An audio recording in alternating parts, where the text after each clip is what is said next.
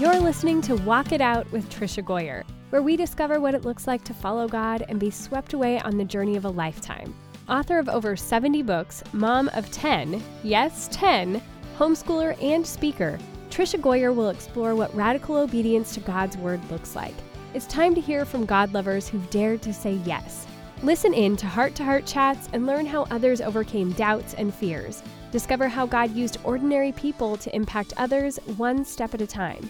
If you're ready to get radical, get going, and make a difference in this world, you're at the right place. Here's your host, prolific writer, world traveler, people lover, and mega nap taker, Tricia Goyer. Well, welcome to Walk It Out, and we're going to be talking about one of my favorite things today, which are novels. And I remember I was a little girl who, during the summers, would go to the library and would get so many books. It would weigh down the front of my bicycle as I was coming back from the library. In fact, once I had so many Nancy Drew, Little House on the Prairie, so many books in the front of my bicycle that when I was going down a hill, I flipped over the handlebars. This is how much I love reading, how much I love fiction. And when I open a novel, I usually have to tell myself, okay, only one more chapter, and that usually doesn't work. But today I have an awesome guest. Cynthia Ruchti tells stories hemmed in hope through novels, nonfiction, devotionals, and speaking events. She serves as a professional relations liaison for the American Christian Fiction Writers and is a frequent speaker at writers' conferences across the country.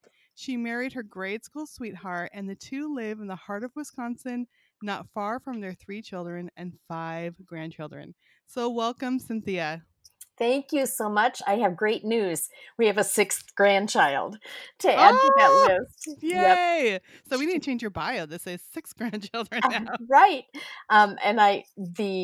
She's going to be 1 year old this weekend. So we are so excited about having that 6th grandchild in our brood. She's just a delight. And I'm telling you, grandkids are the best. The best. So much fun having those little grandbabies around. We just had some grandbabies here over the weekend, and I love it so much.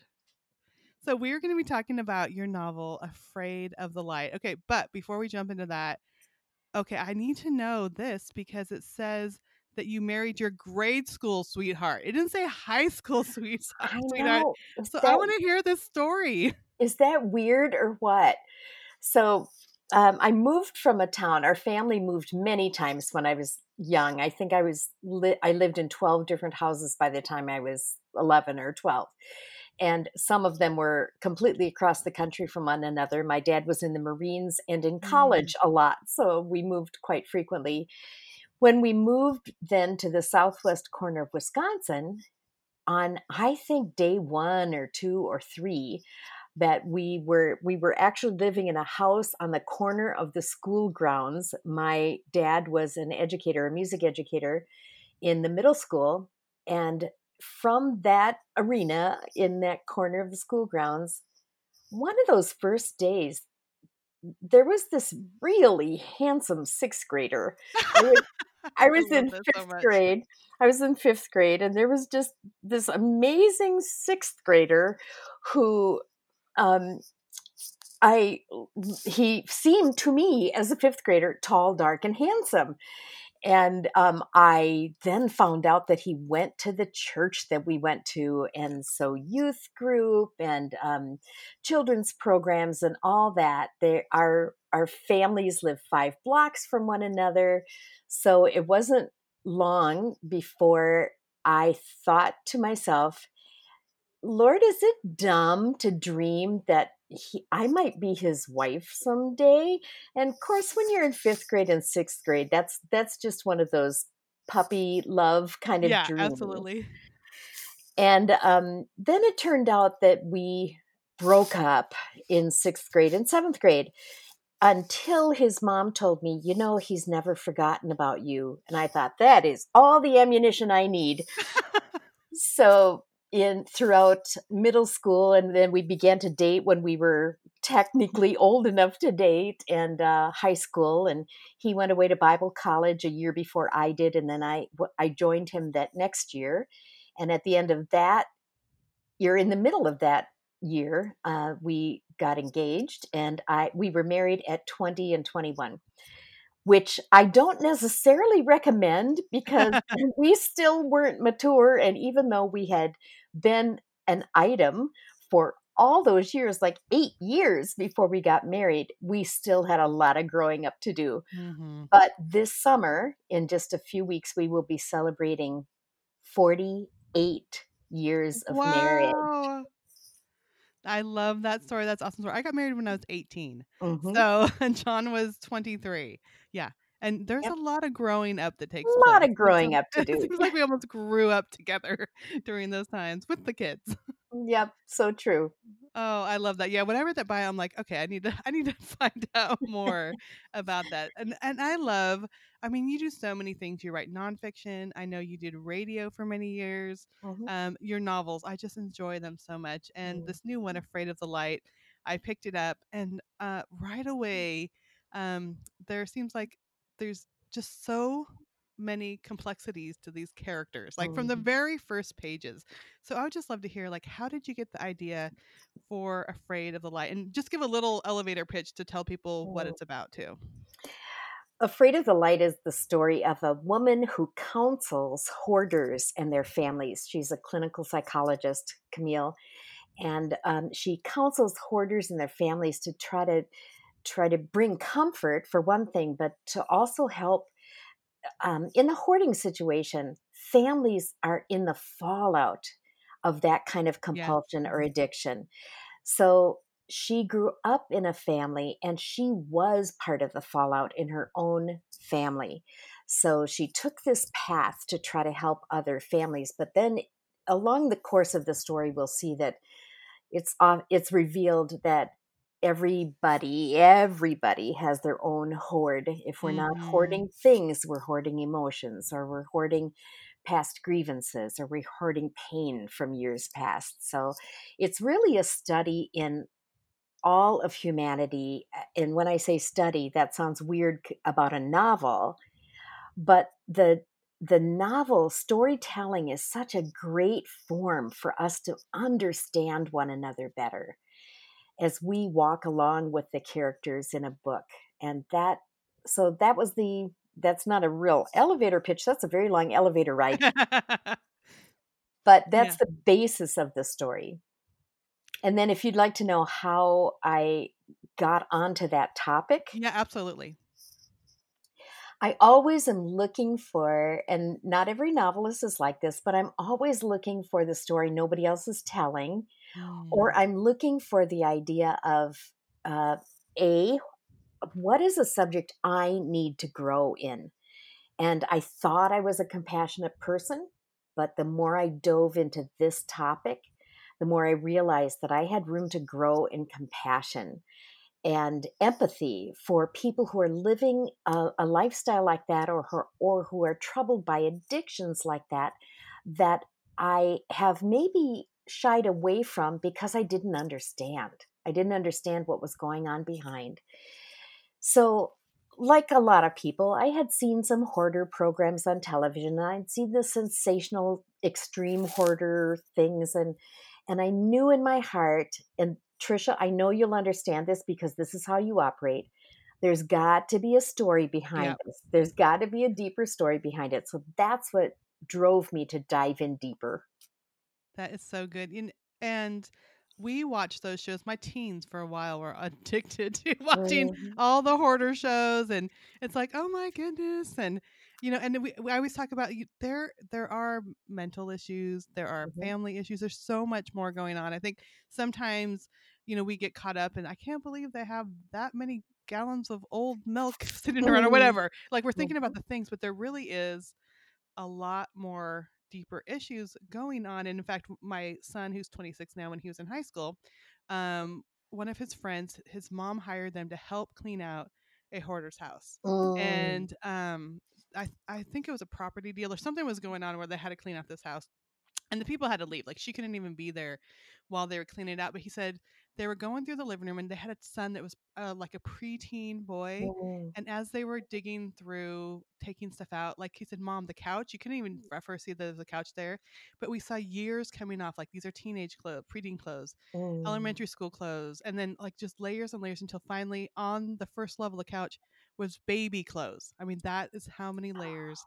And he just came home like talking about it, and and just realizing like there's so many more, like we see the external, Mhm. but there's so much going on, which I love. That's what you are digging into. And even Camille, the person who is helping, right away from the very first pages, you're like, oh, she has a lot going on inside her. Like, what is going on with this Yeah. girl? And I think that's what really draws you in. You realize that this is the person helping, but there's layers inside her. What, even though she's helping people with the layers on the outside, there's layers inside her going on. Mm. And isn't that true with all of us? Mm-hmm. Really, it may not be a mental health issue, it may not be a true addiction or compulsion, but many times many times we are better able to help others if we have our own issues, but sometimes we're trying to help someone else without having dealt with those issues Right. in our own life. And that we may have a measure of success, but we will have the most success if we are willing to let in the light, if we're willing to let that light come in and shine on the dark places or the murky places or the piles of things we have in our own lives. And when that happens, then we're able to peel back our own layers, or in this case, allowing the Lord to peel back the layers and bring us to a place where we can help other people from a place of health ourselves. That's so good. And really, it is. It's a story of freedom. There's layers Mm. of they're finding freedom as they go along, and I cannot wait to read more. Mm. I was up till like 1. I'm like, okay, I need to put this book down. I have things to do tomorrow. But I'm even thinking of my own life. Books are definitely Mm. definitely the things, and I'm thinking of and it goes back to I mentioned going to the library and taking home piles of books and Mhm. always wanting to have the money to buy the weekly reader books, and we never had Mm. enough money.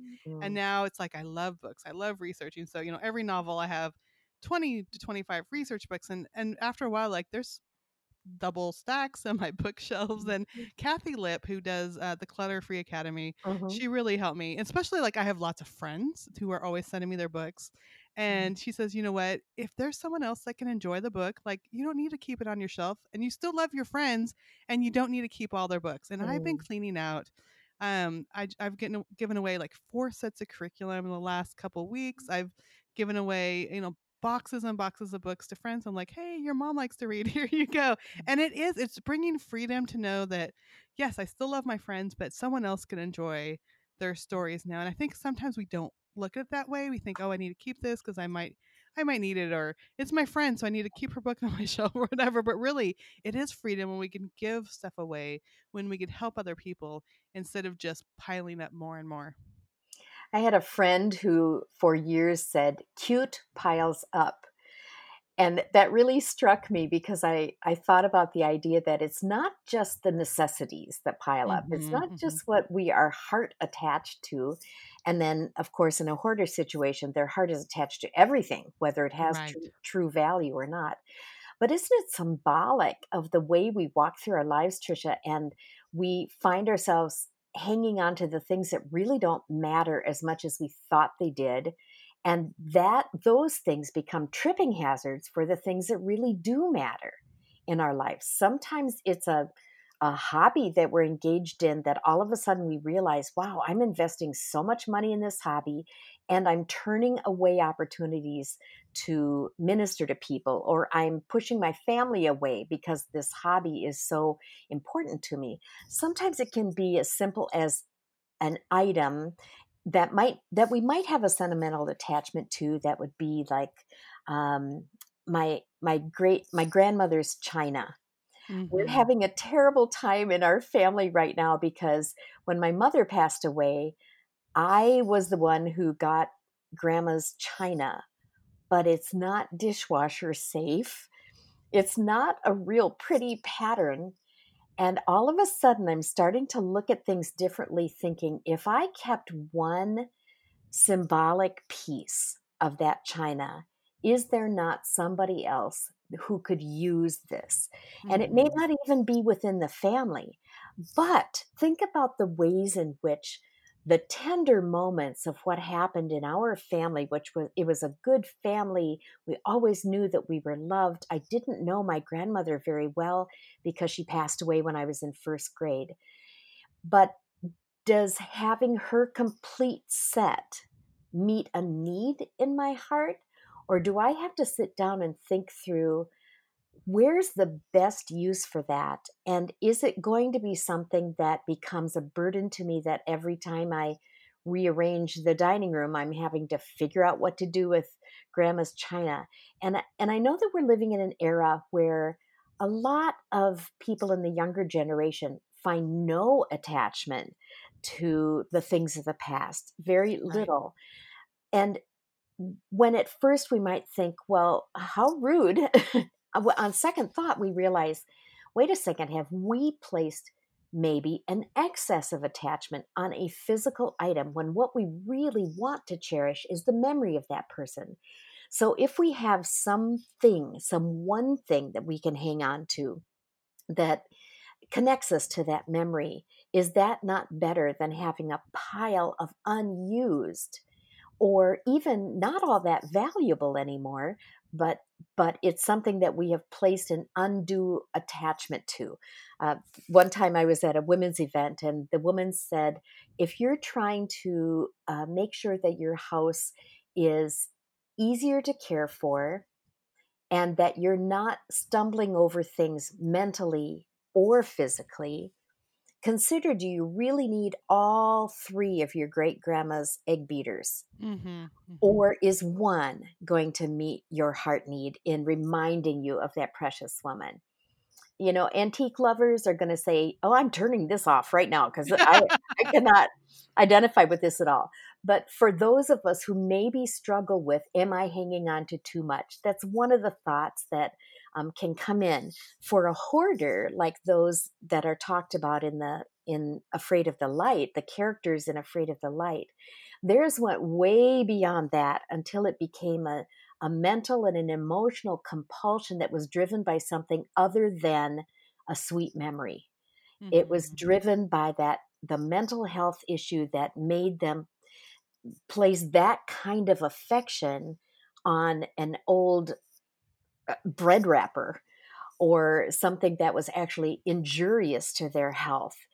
And but the compulsion was so strong that they feared getting rid of it and they feared letting the light in and letting people see who they really were at their core. And I think that's what I got even from the beginning. Um, you have these hoarders that are afraid of letting people in because they don't want them to see how they're living because they're reflecting that on themselves. Like, I don't want you to see me, see these Mm, things. And I think, oh my goodness, this is such, this relates so much to every one of us and what we want mm, to show other people. I mean, social media, we're posting like, this is so, look at how great my family is, or this is, wonderful. We're displaying what we want people to see. But then we're thinking, oh yeah, but I'm not going to show this other part. I mean, mm, there's so many things, and that's what I love about fiction. It is like, even as I'm reading your novel about these characters, I'm thinking of these things. I'm thinking of, okay, yeah, I'm getting rid of books, and thinking about, there's other things in my life that I don't want people to see, but what are those things and how can I deal with them? And it's mm, all as you're going through reading a novel, getting swept away in these characters. These things and these conversations are kind of going on in our own minds, and I think that is why I love. And you said, exploring all these elements in the pages of a novel. So I would love to hear, as you're going along, were there things that surprised you about mm. these situations and the characters? There were several big surprises. One of the surprises was how often family members feel as if their parent, let's say the kids in the family, whether they're adult children or teens or even younger children, when they have a hoarder who is a parent, they feel as if the parent is intentionally choosing their Mm. things over the child. Mm-hmm. And what a heartbreak. And sometimes that it's not just a perception, that's what it truly looks like. But that's rarely or almost never what's really happening in the heart of the hoarder. It's the compulsion, it's the disorder that is making them act that way. But if you asked the mother or the father, are you choosing items over your children? They would say, absolutely not. I love my children. But the disorder is creating this scenario in which the children very much see evidence after evidence after evidence that what their heart needs is not being met in their parent because the parent has chosen this kind of a not chosen is in this kind of a lifestyle. Right. It's just like just about every addiction. I think a lot of people make an assumption that a, an addict's every choice is a decision that they could have decided not to, and we condemn them for that, not realizing that there's far more than just a choice, far more than just a decision made when things have gotten to the place where it's a true addiction or that kind of a compulsion. And rather than condemning them, there are other ways that we can make inroads into reestablishing those relationships and connections. And we know very well that love conquers all. Mm-hmm. And whether that happens right away or it takes a very long time, approaching it from a loving perspective is certainly one of the things that Jesus taught. But beyond that, it's also one of the only things that works. And we can tell that with our own children. We can see that as we look around ourselves and at our communities as well. Another one of the surprises for me, Tricia, was that behind almost every hoarding addiction or hoarding compulsion is some deep, deep wound. Mm, And if that's they good. had a tendency toward that, the wound just exacerbated it and made it explode until it was out of control. So, if, we can kind of see how that would matter in our own daily lives with whatever people are going through. Some of the hardest people for us to love, we have to stop and take a break and think to ourselves, what is the wound behind this person's actions? It places us in that spot of compassion ruling as opposed to our maybe our natural tendencies or what would ordinarily come out of us, or griping about the person or wanting to stay far away. Instead, what they probably need is a listening ear. What they probably need is someone who will love them anyway. Unconditional love is is such a powerful thing. So finding ways to apply unconditional love when we meet up with, whether it's a grocery clerk or a member of our family who is, in our words, misbehaving, we can usually find out that there's a deep wound behind it. If we can get to what that wound is and help that person walk gently toward the place where the Lord can deal with that wound, then we're going to have then there is hope for reestablishing a strong, healthy relationship. That is so good. I love how you said, like, sometimes we just think it's a decision that they're making. And I've seen that so much dealing with kids from trauma. Hmm. I would always think, oh, they're just rebelling against me. They are purposely acting this way in anger. Hmm. And the more we went to therapy, I realized, like, this is a reaction because of the trauma in their past. It's Hmm. like the fight, flight, freeze. They are doing something as a reaction to their past. It's not like they purposely are just trying to ruin my day or to lash out angrily at me. It was because, and as they're dealing with their past traumas, I'm learning how to handle it. It's like I was disciplining things that are really just them trying to protect themselves over and over and over again. And I think so many times we don't understand those reactions. We always think like people are making decisions because, we make decisions about stuff, but not everyone is the same way. And then I also love how you said looking at their past and the wounds and even just simple things. It doesn't have to be huge. Like my grandma, she's 90, almost 91, and she lives with us. And I remember we went to Disney World, and she is very concerned about food. So, we went and we ate lunch at Disney World, and, we're pushing around in her wheelchair, and she didn't finish her burrito at lunch. And so she's carrying around half of a burrito for hours. And we're like, Grandma, no, like this is old now. We need to throw it away. No, I'll eat it later. You don't need to spend more money on food. It's fine. And finally, we had to like slip it away and throw it away because it would have not been good in the heat to have her eat that. But then, as we're talking about this, I'm like, the kids are like, why does she keep hanging on to the burrito? The kids are like asking questions. I said, she was born in 1929. Her family lived in a boxcar. They did not have food. Like, food is very important to her. And just those little things when we understand people, I don't need to argue with my grandma for 20 minutes about her burrito. I could just, when she's not looking, we just slipped it away. We bought her other food and she forgot that she didn't have her burrito anymore. But, just realizing that people do have those stories, those things that they live through that sometimes we don't even understand. So true. Our ability to walk through life, to walk it out, one might say, to walk through life with the assumption that people are hurting on some level changes everything with us.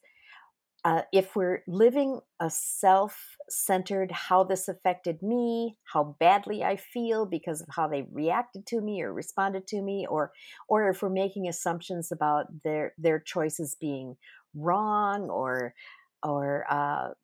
foolish, we might even think that some choices are foolish, but we're missing out then on the big picture, and the big picture really is how do we respond when people that we care about, especially those that we care about, are embroiled in something that is so deeply buried that it doesn't come to the surface, or it's not explained, or your grandmother didn't say, I'm going to save my burrito for later because of my childhood.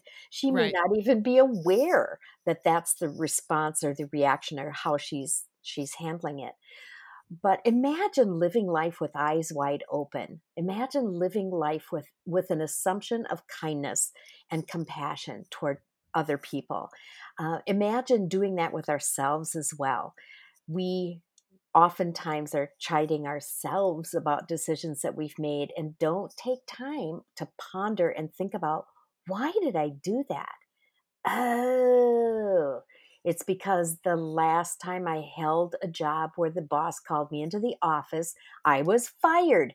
So we have this response of Right. the boss is calling me into the office. I'm nervous. I'm tense. I'm ready for a fight. I'm ready to defend myself. But the freedom of living life with the positive assumptions, with the kind of assumptions that really are creating an atmosphere in which we will embrace other people until before we understand what's really going on behind the scenes. That is so good. And I think we can start to see that in ourselves, and especially when you're reading a novel, you can start seeing like, okay, I can understand this about myself. But I love how you talk about with your eyes wide open, seeing other people. And I found with my kids, with anyone really, naming their emotion is the Mm, biggest thing to helping someone.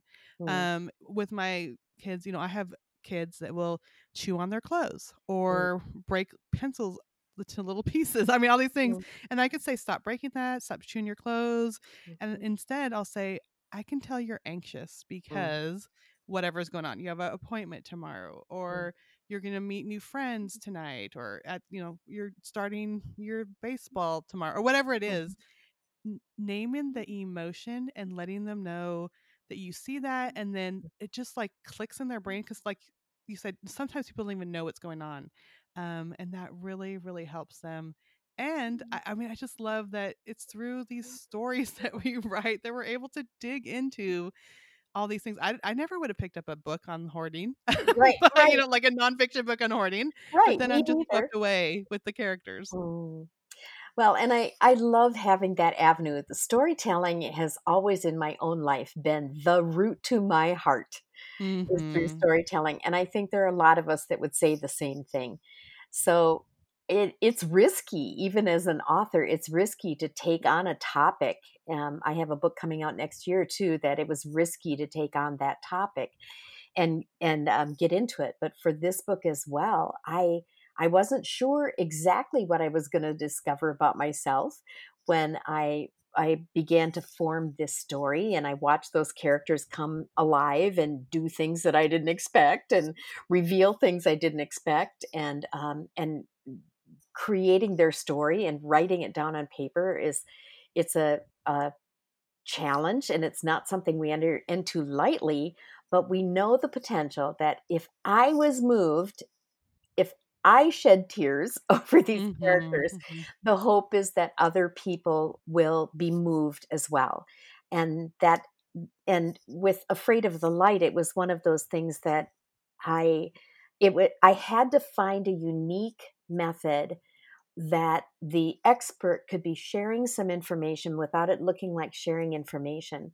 But what turned out in the end, that even though I had her tool be her podcast where Right. she could be really thinking through her thoughts well, um, and then have these secondary characters who would come in and be wisdom people, just speaking wisdom into her, and as well as the people that she was dealing with and their families as clients. um, I was discovering that there was time for me, even in writing the novel. There was time for me to process things that I maybe hadn't thought through before. But it also created a safe place for that to happen because I was seeing it in the characters Mm. first.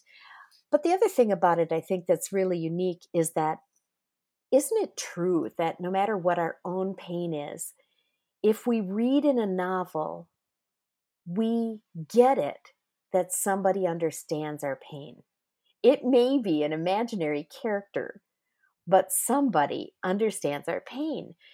And being heard, being noticed, being seen, knowing that someone else has gone through something similar, if not the exact thing, is really freeing for us and it gives us hope, and that's the intention in the books that I write.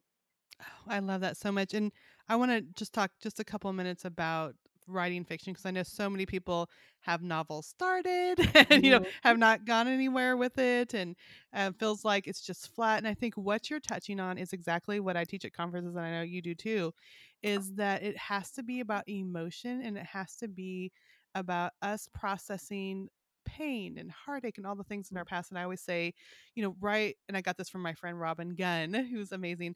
Write a timeline of your life and the highs and the lows, and what were those moments where you felt, abandonment or shame Mm, or all these things. And you don't even need the same situation, but grab onto those emotions, put them in your characters. Because I know when I'm looking, at conferences or other places, there's a lot of things happening in a book often, but it's mm. not going deep enough. So I would just love, out of your expertise, just to share a couple minutes about that for those who maybe are writing a novel, want to write a story, and need advice about that.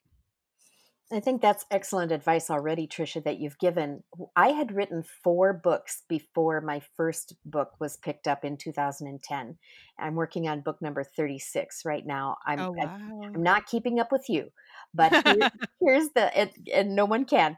But here's the interesting part about that is that here were these novels I already had in my arsenal and they were going nowhere. Someone asked me, write the story that will cost you the most emotionally to write. And I had heard that advice before, but this time it really sank in. And I said, I don't think I have a story like that. Oh, maybe I do. And I was reminded of the emotions that I had when my husband almost didn't come home from his 2-week camping trip in Canada. He got deathly ill, and Mm. we were in a real tough place for a while of not knowing if he would live or not. And the emotions turned a little bit from our story to what if there was a woman who didn't want her husband to come home from that trip, or if she wasn't sure she did, and what would have made her feel that way after several years of marriage, and diving then into the emotions that were sparked by something real in life, like you said, but being willing to write the book, the story that would cost me the most emotionally to write, was the turning point for me, because I was writing just stories before, and now I was writing from the heart, or even deeper, from the guts. And that's what made what was happening on the page and the depth in the characters far different. That was a real turning point for me. So it may be for other authors as well. That is so good. And I'm thinking of my first novel too, From Dust and Ashes, is about the Hmm. liberation of a concentration camp and a Nazi officer's wife who, as soon as the gates were open, her husband was gone and she was in caring for the people, and the shame she carried of what happened to these, Hmm. Holocaust survivors, and her husband abandoned her. I mean, all these things. And I mean, I was crying through the novel. And when it was published, this is already after it's published, one of my very closest friends read it and said, "It's your story." I'm like, Mm. no, it's not. It's about a Nazi officer's wife in Austria outside this concentration camp. I'm like, she's like, no, it's all you trying to redeem the past mistakes, Mhm, abandoned by her husband. My character was pregnant when she was mm, abandoned, and I'm like, oh my goodness, because I was a teen mom, mhm, had an abortion when I was in high school, and all these things. And I'm like, oh my goodness, it's my story in mm, a novel form, which mhm, at the time, I mean, that's why the character came out who she was, because I was digging into those things, but I didn't even realize it. But now, as a novelist, I know what to dig into. I know the hard stuff. I know how to pull those emotions out, to cry, on mhm, the page, all those things. mhm, But it's so interesting that those are the books that really resonate with first the editors, then mhm. the readers, because they dig into parts of ourselves. And so I think no matter what topic, if we can dig in and ask questions of ourselves and dig into past issues or pains, that really brings those novels to life.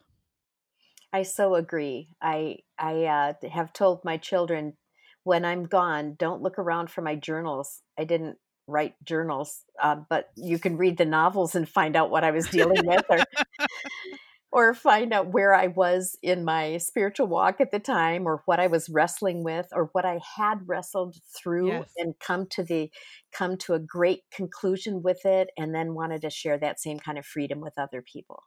Oh, that's so good. Well, Cynthia, I love what I'm reading so far. I know I'm going to love this book because I've loved your other novels. Again, it's Afraid of the Light, and it's Kriegel Publications. You can find it, I know, wherever books are sold, online. If their stores open, you might be able to go into them. But where else can people connect with you?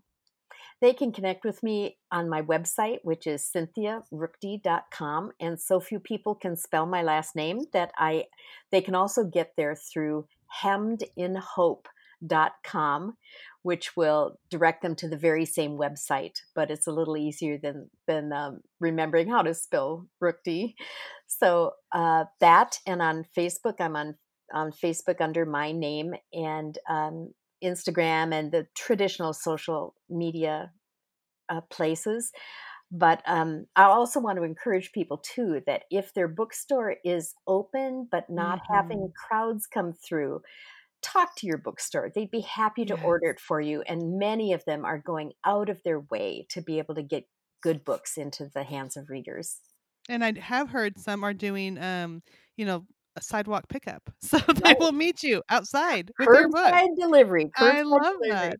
I love Kind of that. reminds me a little bit of the bookmobile that I used to. That was my thing. I didn't take my bike to the library. I walked about 2 blocks to the bookmobile when it would come to town, and, oh, that was the best day of my month. Oh, I love that so much. I've never had a bookmobile where I lived. That would be they would be a frequent visitor at Yeah, my house so probably. true. They would know you Oh, by name. yes. Well, thank you so much. And we will have all the links on the show notes at walkitoutpodcast.com. But I just appreciate you so much and all that you pour into your novels. Thank you, Trisha, and and thank you so much for giving me this opportunity to talk with you about it. Absolutely.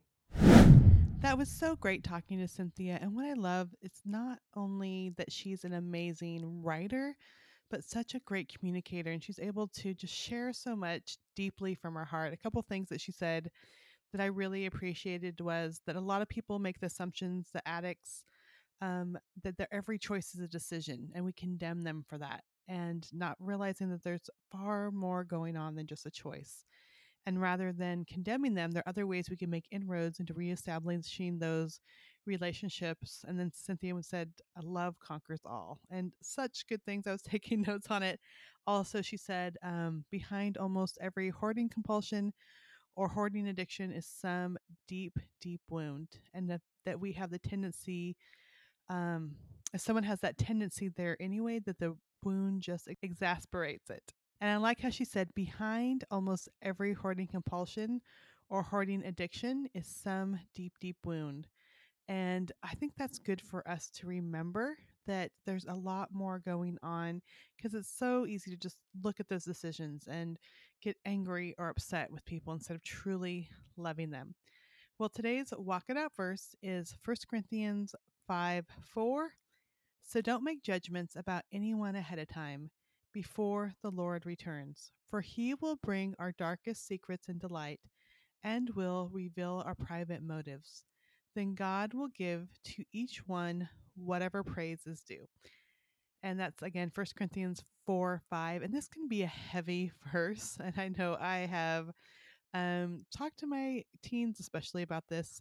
God will bring our darkest secrets into light and reveal our private motives. And I do it not just to say, okay, you guys better not be hiding stuff from me, which I don't want them hiding things from me, but also we need to really look at what is going on in our hearts. And I think so many times when we're having an outward struggle or we see someone else having an outward struggle, just knowing that there's a lot going on in the hearts, and we can pray that God will reveal that and that He will show us. So, we always think about those other people out there, but really, what things are we needing to deal with? What deep wounds, what pains can we look at in our own life and maybe see that some of the outward things that we're dealing with do deal with the inward things that we're dealing with, and God knows. I have prayed before. It's Psalm 139:25. Search me, O God, and know my heart. Test me and know my thoughts. See if there's any wicked way in me, and lead me to the way of everlasting. And God, when He searches our hearts, He does it with such tenderness. But when we are willing to open our hearts to Him and ask Him to search us and to reveal what's really going on, He will do that. And so that is my encouragement today. And let me just pray for us. Dear Lord, I thank you so much for Cynthia. I thank you for the time, the energy, the prayer that she pours into writing her books, whether it's fiction and nonfiction. And she serves so many people and inspires so many people. I just pray a blessing over her writing, for the books that she is writing and that continue to come out, Lord. May these novels be put into the hands of those who really need them, Lord. I pray for the listeners out there. Maybe there's something going on in their own hearts, his or her own hearts, that it's hard at bringing those dark things into the light. I love Cynthia's title, Afraid of the Light. But Lord, I'm so thankful that your light is there to bring hope and healing and not to condemn. At first, it seems like condemnation because we do often bring things out in shame. But Lord, you have so much love and compassion. And like Cynthia said in the interview, love does conquer all. And I'm so thankful that your love conquers all. I pray that you'll be with every listener today, that each one will just dare to say, search me, O God, not because they're afraid, but because they know that you can bring hope and healing. And we pray this in your name. Amen. Well, friends, I am so thankful for Cynthia and for her sharing about her story, her research, her experiences. And also at the end, we talked about writing fiction. If you are interested in writing books, in writing magazine articles, in writing nonfiction books, novels, all those things, I do have a resource called Write That Book with Trisha Goyer. It's a private subscription group that you can find. It's through Facebook, and every week we have experts like Cynthia. She's one of our experts. Share about writing, about editing, about writing a book proposal, about writing a scene, about how to get published. All these things are through Write That Book. And I will include a link on the show notes. The show notes are always walkitoutpodcast.com. And I hope that you will be encouraged and inspired. And if you are interested in writing a book, don't put it off. Even a little every day, 30 minutes, an hour every day, you will have something by the end of the year. And so sit down, share your heart, pour it out. And just like Cynthia, you never know how people will be blessed and inspired by your stories. Thanks for listening to Walk It Out. Head over to the show notes for this podcast and all past episodes at www.walkitoutpodcast.com. If you love the show, share it with someone you know who can make a radical difference in the world. We love new friends. See you next time.